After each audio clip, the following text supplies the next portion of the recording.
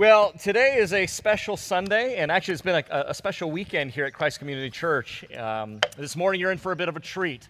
We are unpacking for our sermon this morning the theme text that's been our theme for this year, 1 Chronicles chapter 29, verses 11 through 13, extolling God's faithfulness. And this morning, you're not getting just to hear from me. I'm the typical senior pastor. I'm the regular senior pastor. I'm the senior pastor at this church. But you're also going to get to hear from other men who have shepherded God's people at this church throughout the 80s and the 90s, Michael Delamarian and Doug Kyle. And so we together will be preaching from this passage. But don't worry, as my wife looked over at me, she says, "Are you preaching each a sermon, or an hour and a half of preaching?" No. We will just share this text together. And so we're really looking forward to just celebrating God's Word with you. If you didn't bring a Bible, don't worry about it. We have printed out the passage on the flyer that's on your seat. And so what I'd like to do as we start unpacking God's Word, tradition here we have at Christ Community is to stand together and read God's Word. So if you have a Bible, or you can use that flyer in front of you, would you stand as we read 1 Chronicles chapter 29, verses 11 to 15. Yours, O Lord, is the greatness and the power and the glory and the victory and the majesty. For all that is in the heavens and in the earth is yours. Yours is the kingdom, O Lord, and you are exalted as head above all.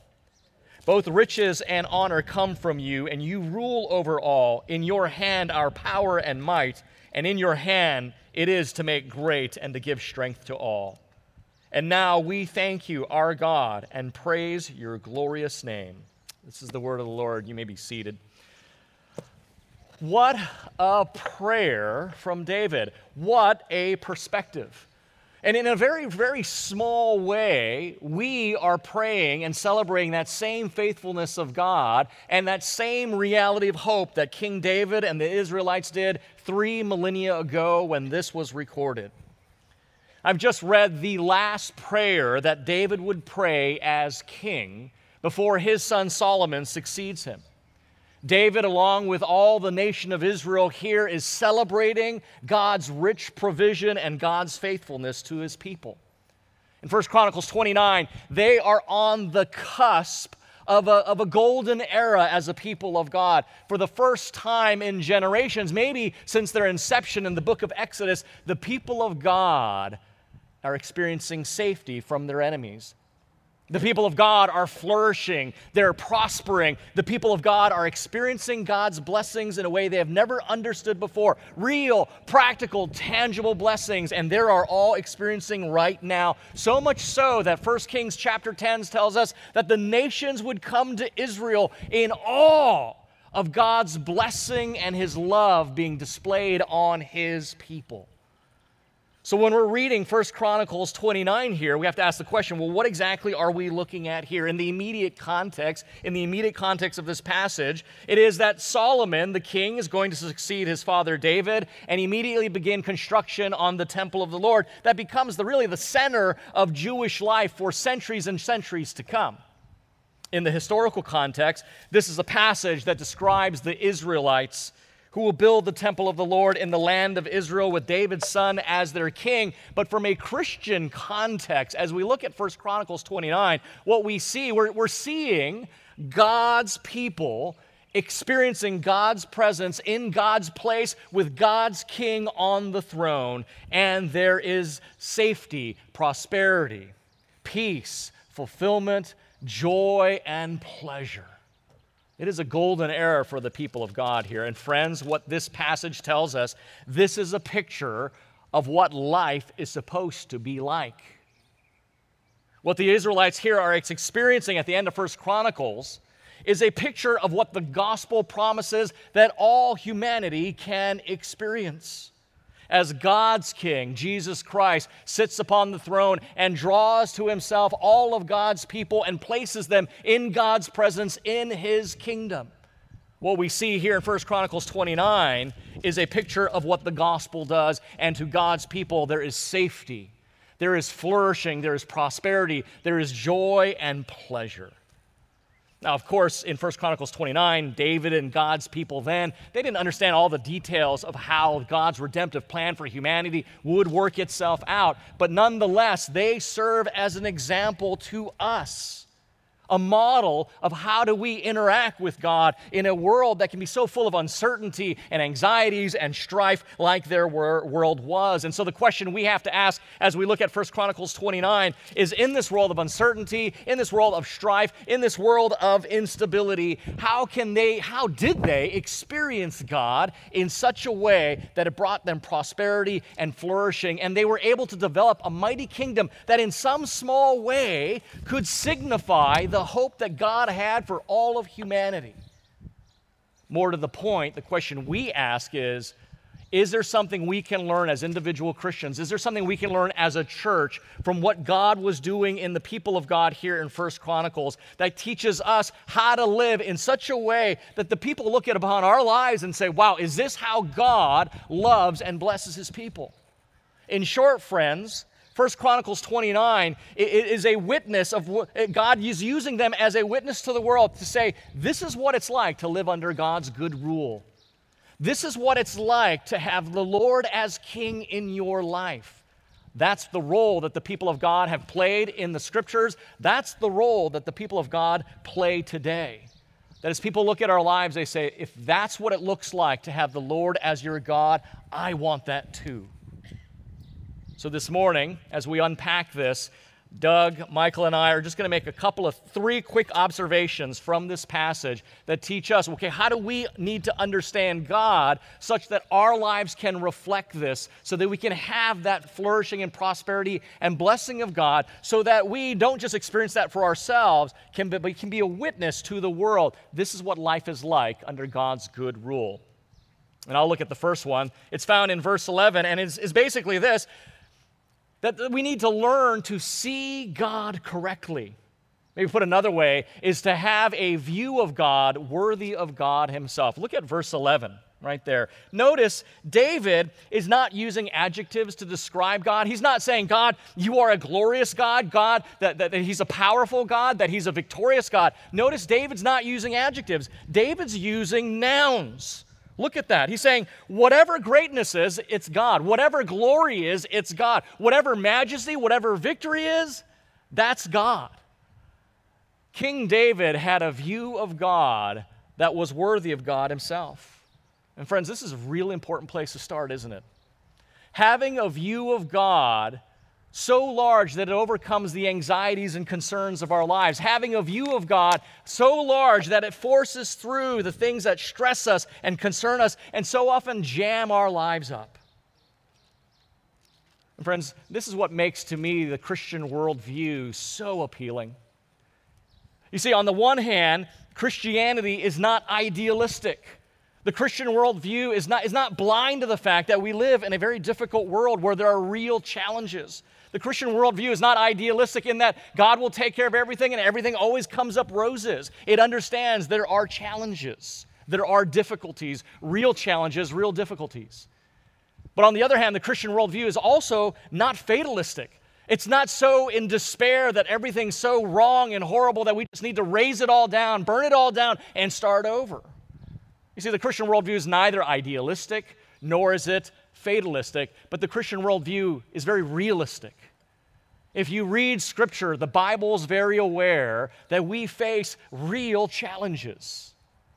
But the hope that the Bible gives us is that we have a very real champion to meet those challenges. And we see that all throughout the Scriptures. Two things you're going to learn as you read, especially 1st, 2nd Chronicles, and the history of the people of Israel. And that is the first thing is that if you are not afraid, you're not paying attention to what's going on in this world. And things haven't changed much from 3 millennia ago today. If you're not afraid, you're not paying attention to what's going on in the world. But the second thing Scripture teaches us is that if you stay afraid, if you remain afraid, you're not paying attention to what God says in His Word. You see, the Bible's very understanding of the world we live in and the challenges we have. It's a very realistic view of the world. But look at the great hope that David has. Right there, you see in the second part of verse 11, he says that all things in heaven and earth are His. But notice what God does with that. I'm going to dip a little bit into verse 12, but I'm not going to take away from Michael's preaching, but I just want to share this. It's the second half of verse 12. He says, "In your hand are power and might, and in your hand it is to make great and give strength to all." Friends, what an encouragement that the God who owns it all freely gives it all. How encouraging that the God who owns it all freely gives it all to his people. Friends, we need to hear that because some of us are fearful. We need to hear that because some of us are having a hard time in life. We all need to hear it because it's true. That God's name is only matched by his generosity and benevolence to all, and David knew it, and his people knew it, and we can know it too. But the question we have to ask as we look at the scriptures is, do I have a view of God that is this big that it shapes everything else that I see? Now, I know in a congregation like this size, there will be very few of you who would disagree with what David says. And so what I want to do is kind of make two brief suggestions, then I'm going to hand it off, about maybe some things we can do that would help expand our view of God such that we could experience God's blessing more in our lives. So two brief practical things you can do. The first one is this. Number one, don't confuse being busy with being effective. Now, I say this particularly if you are a Christian and you're trying to understand God better, or if you're not a Christian and you're trying to understand what Christianity teaches from a spiritual perspective, don't confuse just being busy with being effective. One of my early mentors said this: "The busyness of life is a constant threat to the awesomeness of God." Boy, that's true. The busyness of our lives is a constant threat against the awesomeness of God. So slow down. See more. It's not a matter of quantity, a matter of quality. It's not how many church services or Bible studies you might go to. It's what you're taking from them that counts. Slow down. See more. The single best thing you can do, friends, for the people in your life is to have a deeply abiding hope in God. And the single best way you can do that is to be awed by him and his works. And the best way you can do that is to slow down and learn of him. Psalm 111:2 says, "Great are the works of our God, and studied by all those who delight in him."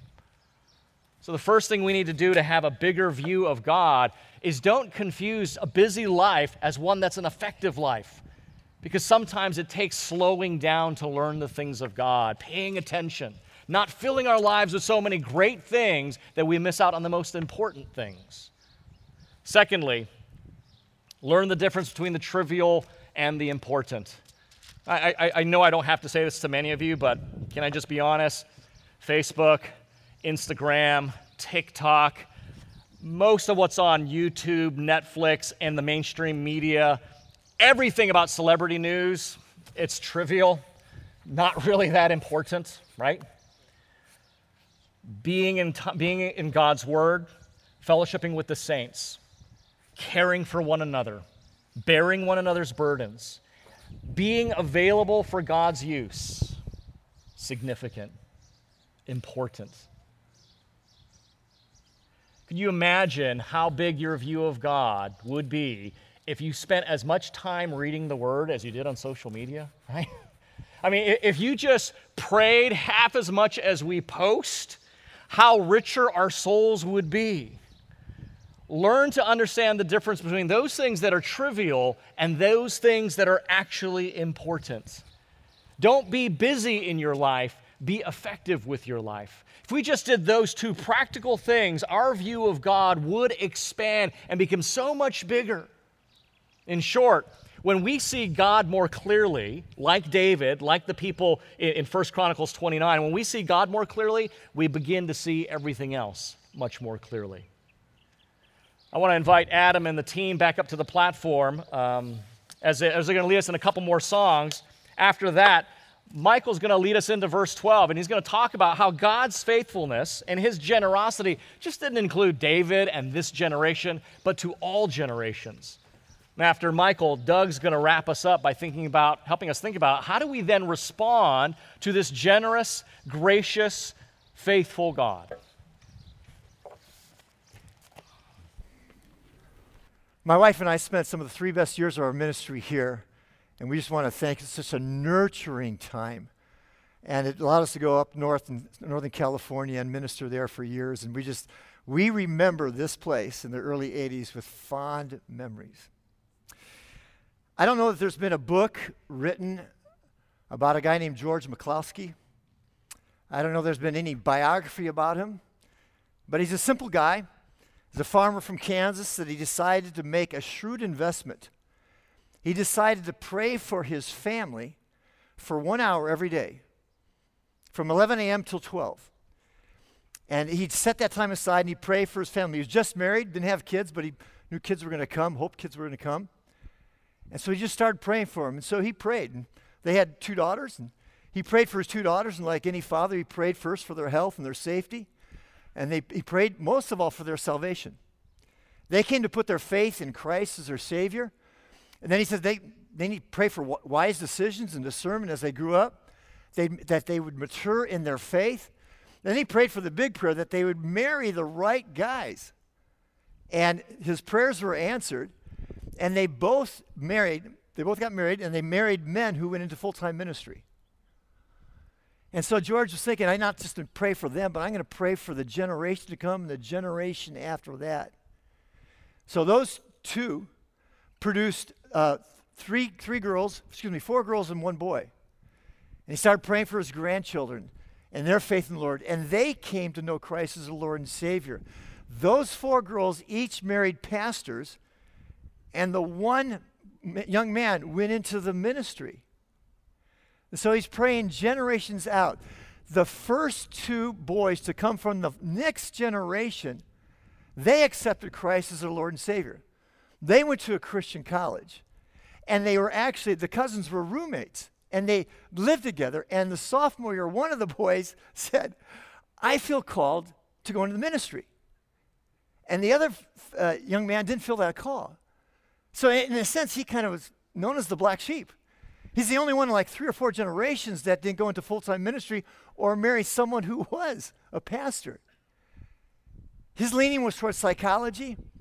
Studied that, graduated, got a master's, got a doctorate from USC. But he felt the call to write a book on Christian parenting. He wrote a book, it was a bestseller.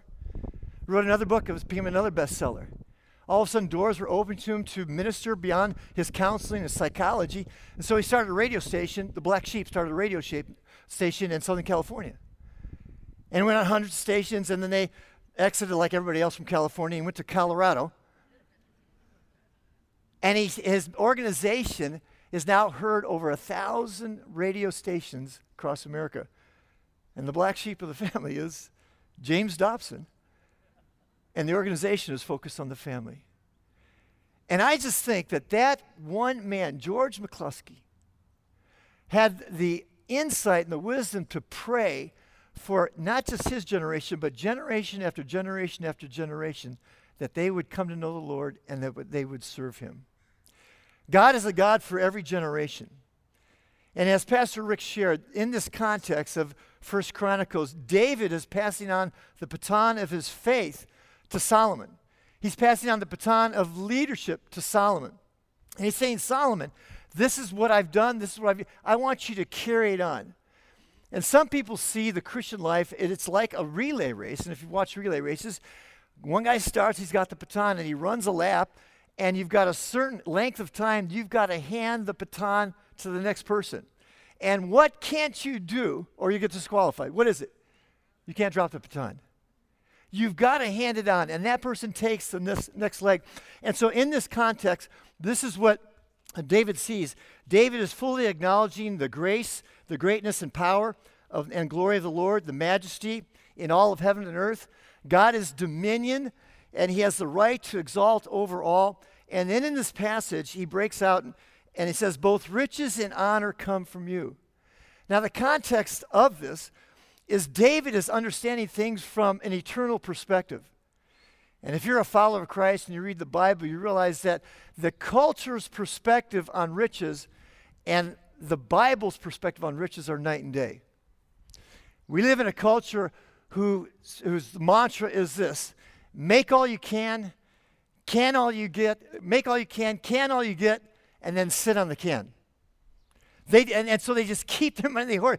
But David's saying this in the context of this, because in the context of this, you read the first 9 verses, David realizes, I'm not going to build a temple, but I have the finances to give to build a temple. He's not looking just to his generation, he's looking generations ahead. And if you read, he just dumps a whole bunch of money to build a temple. Gold and silver and iron. And then he encourages the leaders of the house to do the same. And they pour all this money so they can build this temple so that generations to come will worship. See, the God is a God for every generation. And David was building that platform for it. Riches and honor come from the Lord. David fully understands that it came from God and it belongs to God. There used to be a pastor who made calls way back when, and when there was homes or his children, he brings boxes of chocolate for the children. And of course, he rings the doorbell, and the kids are excited because they know what they're going to get. And as each kid came, he would give them a box of chocolates. And he noted there was 2 distinct reactions to the kids who got the box of chocolates. Many of them would take the box of chocolates, say thank you, and they just run into their room, and 15 minutes later, there'd be chocolate all over the cheeks and on their fingertips and stuff like that. He said occasionally, some of the children would take the box of chocolate, open it up and look at it, and then offer it back to the pastor and says, no, you take one first. And he would say, no, I gave them to you. But the child would say, no, but the chocolates were yours to begin with. You take one first. And people who have built ministries, and people in this church, and the people who did the groundbreaking, the people who saw the vision to buy this land back in the 70s, and to build these buildings and these structures, just like David, they had that vision.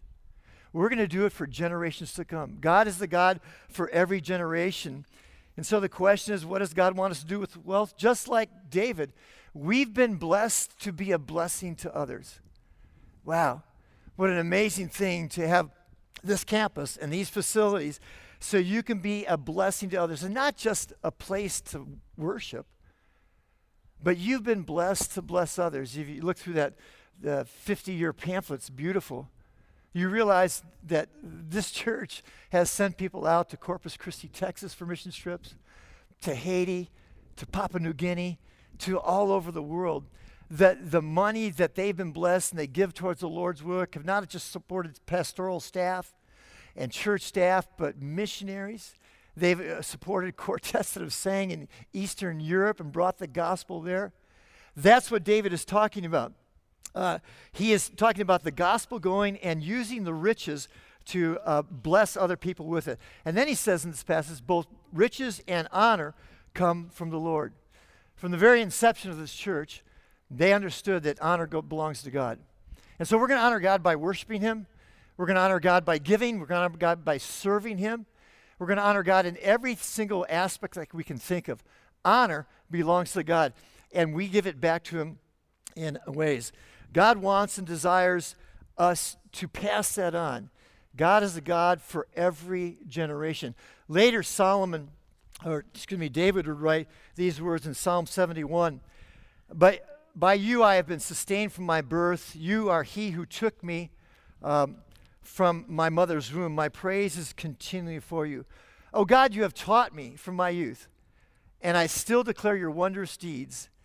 And even when I am old and gray, oh God, do not forsake me until I declare your strength to this generation. And that's what we're doing, generation to generation. We're passing on the faith. We're passing on a baton of faith, the legacy of faith, to the next generation. The Lord wants every generation to nurture their spiritual faith and pass it on to the next generation. God is the original idea that it goes from generation to generation. Deuteronomy had it right, and says, Deuteronomy 4:9 says, only give heed to yourself and keep your soul diligently, so that you do not forget the things that your eyes have seen, and they do not depart from your heart all the days of your life, but make them known to your sons and your grandsons. Paul saw that in Timothy. In 2 Timothy 1, he says, I'm reminded of the sincere faith which first dwelt in your grandmother Lois, and then in your mother Eunice, and now that's in you. And so we see this generation being passed on, the generation of the faith in Christ. God is the original avenger. Nobody's more powerful than God. He has strength, he has power, and he gives it to everyone, as Rick says. He's all inclusive. He will give it to anybody. He's absolutely impartial. Twice in this verse it says either to all or to everyone. God is all inclusive. Now, you may have never heard of George McCluskey, but if you've been around Christ Community Church for any length of time, you've heard of people like Rich and Barb McIntyre, and Donnie and Kathy Shoffett, and Cliff and Nancy Cox, and Gary and Sally Keller, and Art and Linda Cheney. And you've heard of people like Dave and Kathy Teague, and Lee and Carolyn Day. And we remember Paul and Marcia Stevens, and Don and Sarah Carpenter, and Lyle and Verna Lucas. And they brought their children, and their children had heard the faith of Christ, and many of the children are passing on their faith. And what's crazy, in this church, their grandchildren are coming. And I even think their great-grandchildren are coming. There's 4 generations of faith represented in this church. It's exactly what David's saying. It's to all. It's to everyone.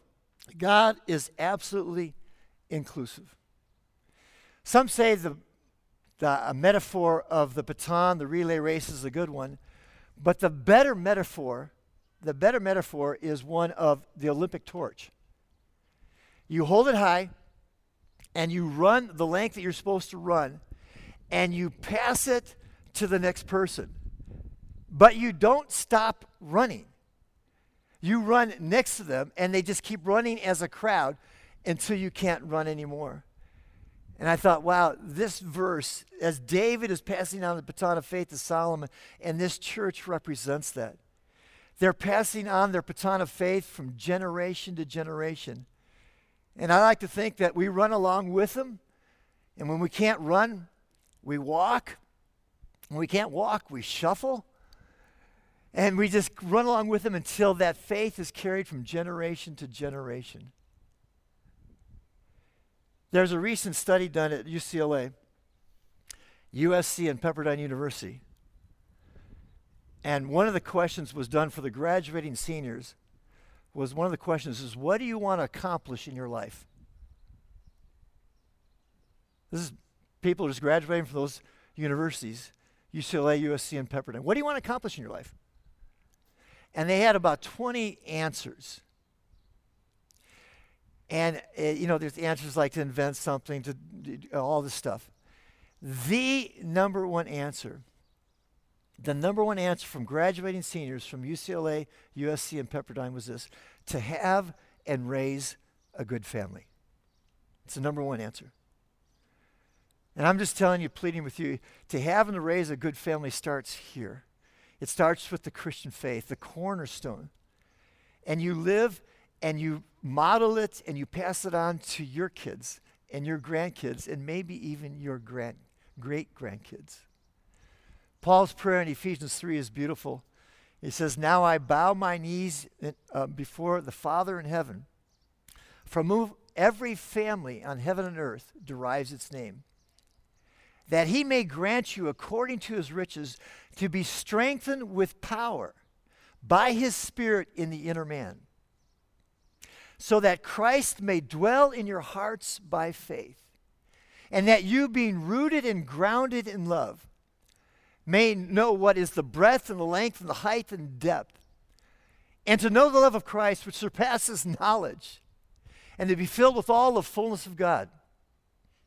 Now to him who's able to do exceeding abundantly beyond all that we ask or think, according to the power that works within us.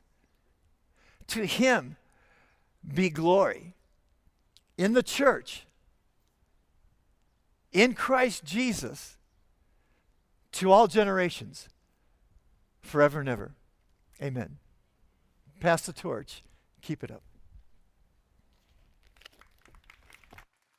My part of the passage today comes from 1 Chronicles 29:13, and it perfectly captures the joy of this celebration. It says this, "And now we thank you, our God, and praise you, your glorious name." I mean, what more could be said? Knowing that God has birthed this church, built this church, preserved it, and used it for now going into beyond 5 decades. And now we thank you, our God, and we praise your glorious name. I served here, had the privilege of serving here back from 1986 through 1994. It looked a little different back here in the late 80s, early 90s. Anyone around back in those days? Nice. You guys look pretty good too. For those who have joined this church since then, it is important for you to understand that you are standing on the shoulders of some very gracious and long-suffering people that welcomed this young green kid fresh out of seminary and graciously put up with my clumsy attempts at service, my amateur preaching, and developed as a young pastor. I talked to someone this morning as I got here. He said the first time he came was the Sunday I preached, and he still stayed. So that's a good indication. I am so grateful. To this day, so much of who I am is shaped by you, the leadership of Don Smith in those formative years. And I genuinely then connect with David's prayer, which says, "And now we thank you, our God, and praise your glorious name." 50 years ago, God placed a dream in the hearts of men and women that in this place there could be a church and all that it could become. That this could be a place where the gospel was proclaimed, the Bible championed, a community cared for, and the faith passed on. That this could be a place where youth groups would gather in this parking lot and be prayed for as they went off to camps and retreats. That missionaries would be commissioned, that lives would be changed, that people would be discipled, that babies would be dedicated. A place where the passing of loved ones would be honored, where Vacation Bible School and Adventure Week would sprawl through this courtyard, where a preschool would teach toddlers to sing and really believe that Jesus loves me, as they taught our kids when they were preschoolers. And brides and grooms would be united in marriage before the Lord. In fact, 34 years ago, to this very day, that would have made Christ Community Church about 16 or 17 in its awkward teenage years. It was 34 years ago to this very day in this very place that Cindy and I stood in front of the church and Pastor Don Smith pronounced us husband and wife. So cool to be back. Yes, thanks for throwing a party for us. So cool to be in the place that it all started.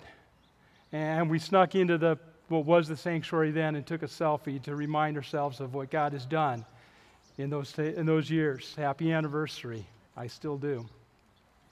So much has happened in this place over the last 5 decades. God had a great plan. So how do we respond to such blessing and generosity by God? As Rick powerfully reminded us, of course, we need to focus on the greatness of God. Of course, we need to remember who He is and to realize that a correct view of Him will give us the right perspective on everything else. As Michael thoughtfully reminded us, everything comes from God, and He wants to leverage that for future generations. But where does that all lead? In light of God's greatness and His blessing, how do we respond?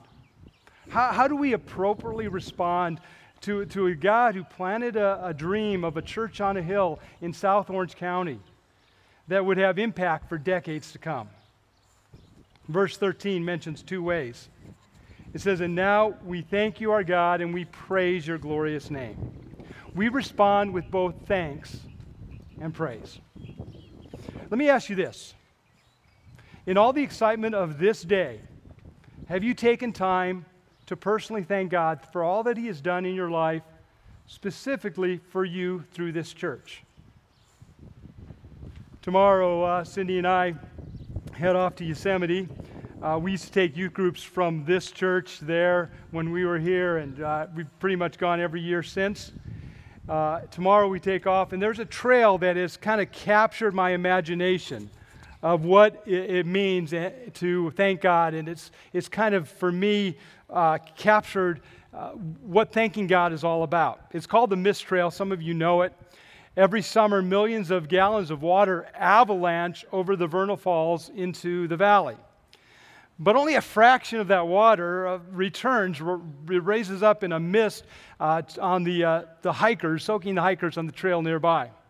Over the years, it's kind of served as a very sober reminder to me of the difference, the ratio between God's goodness that is poured into our lives and the thanks that we tend to return. I mean, gazillions of blessings pour into our lives every day. I know this convicts me. But just a fraction of thanks return heavenward.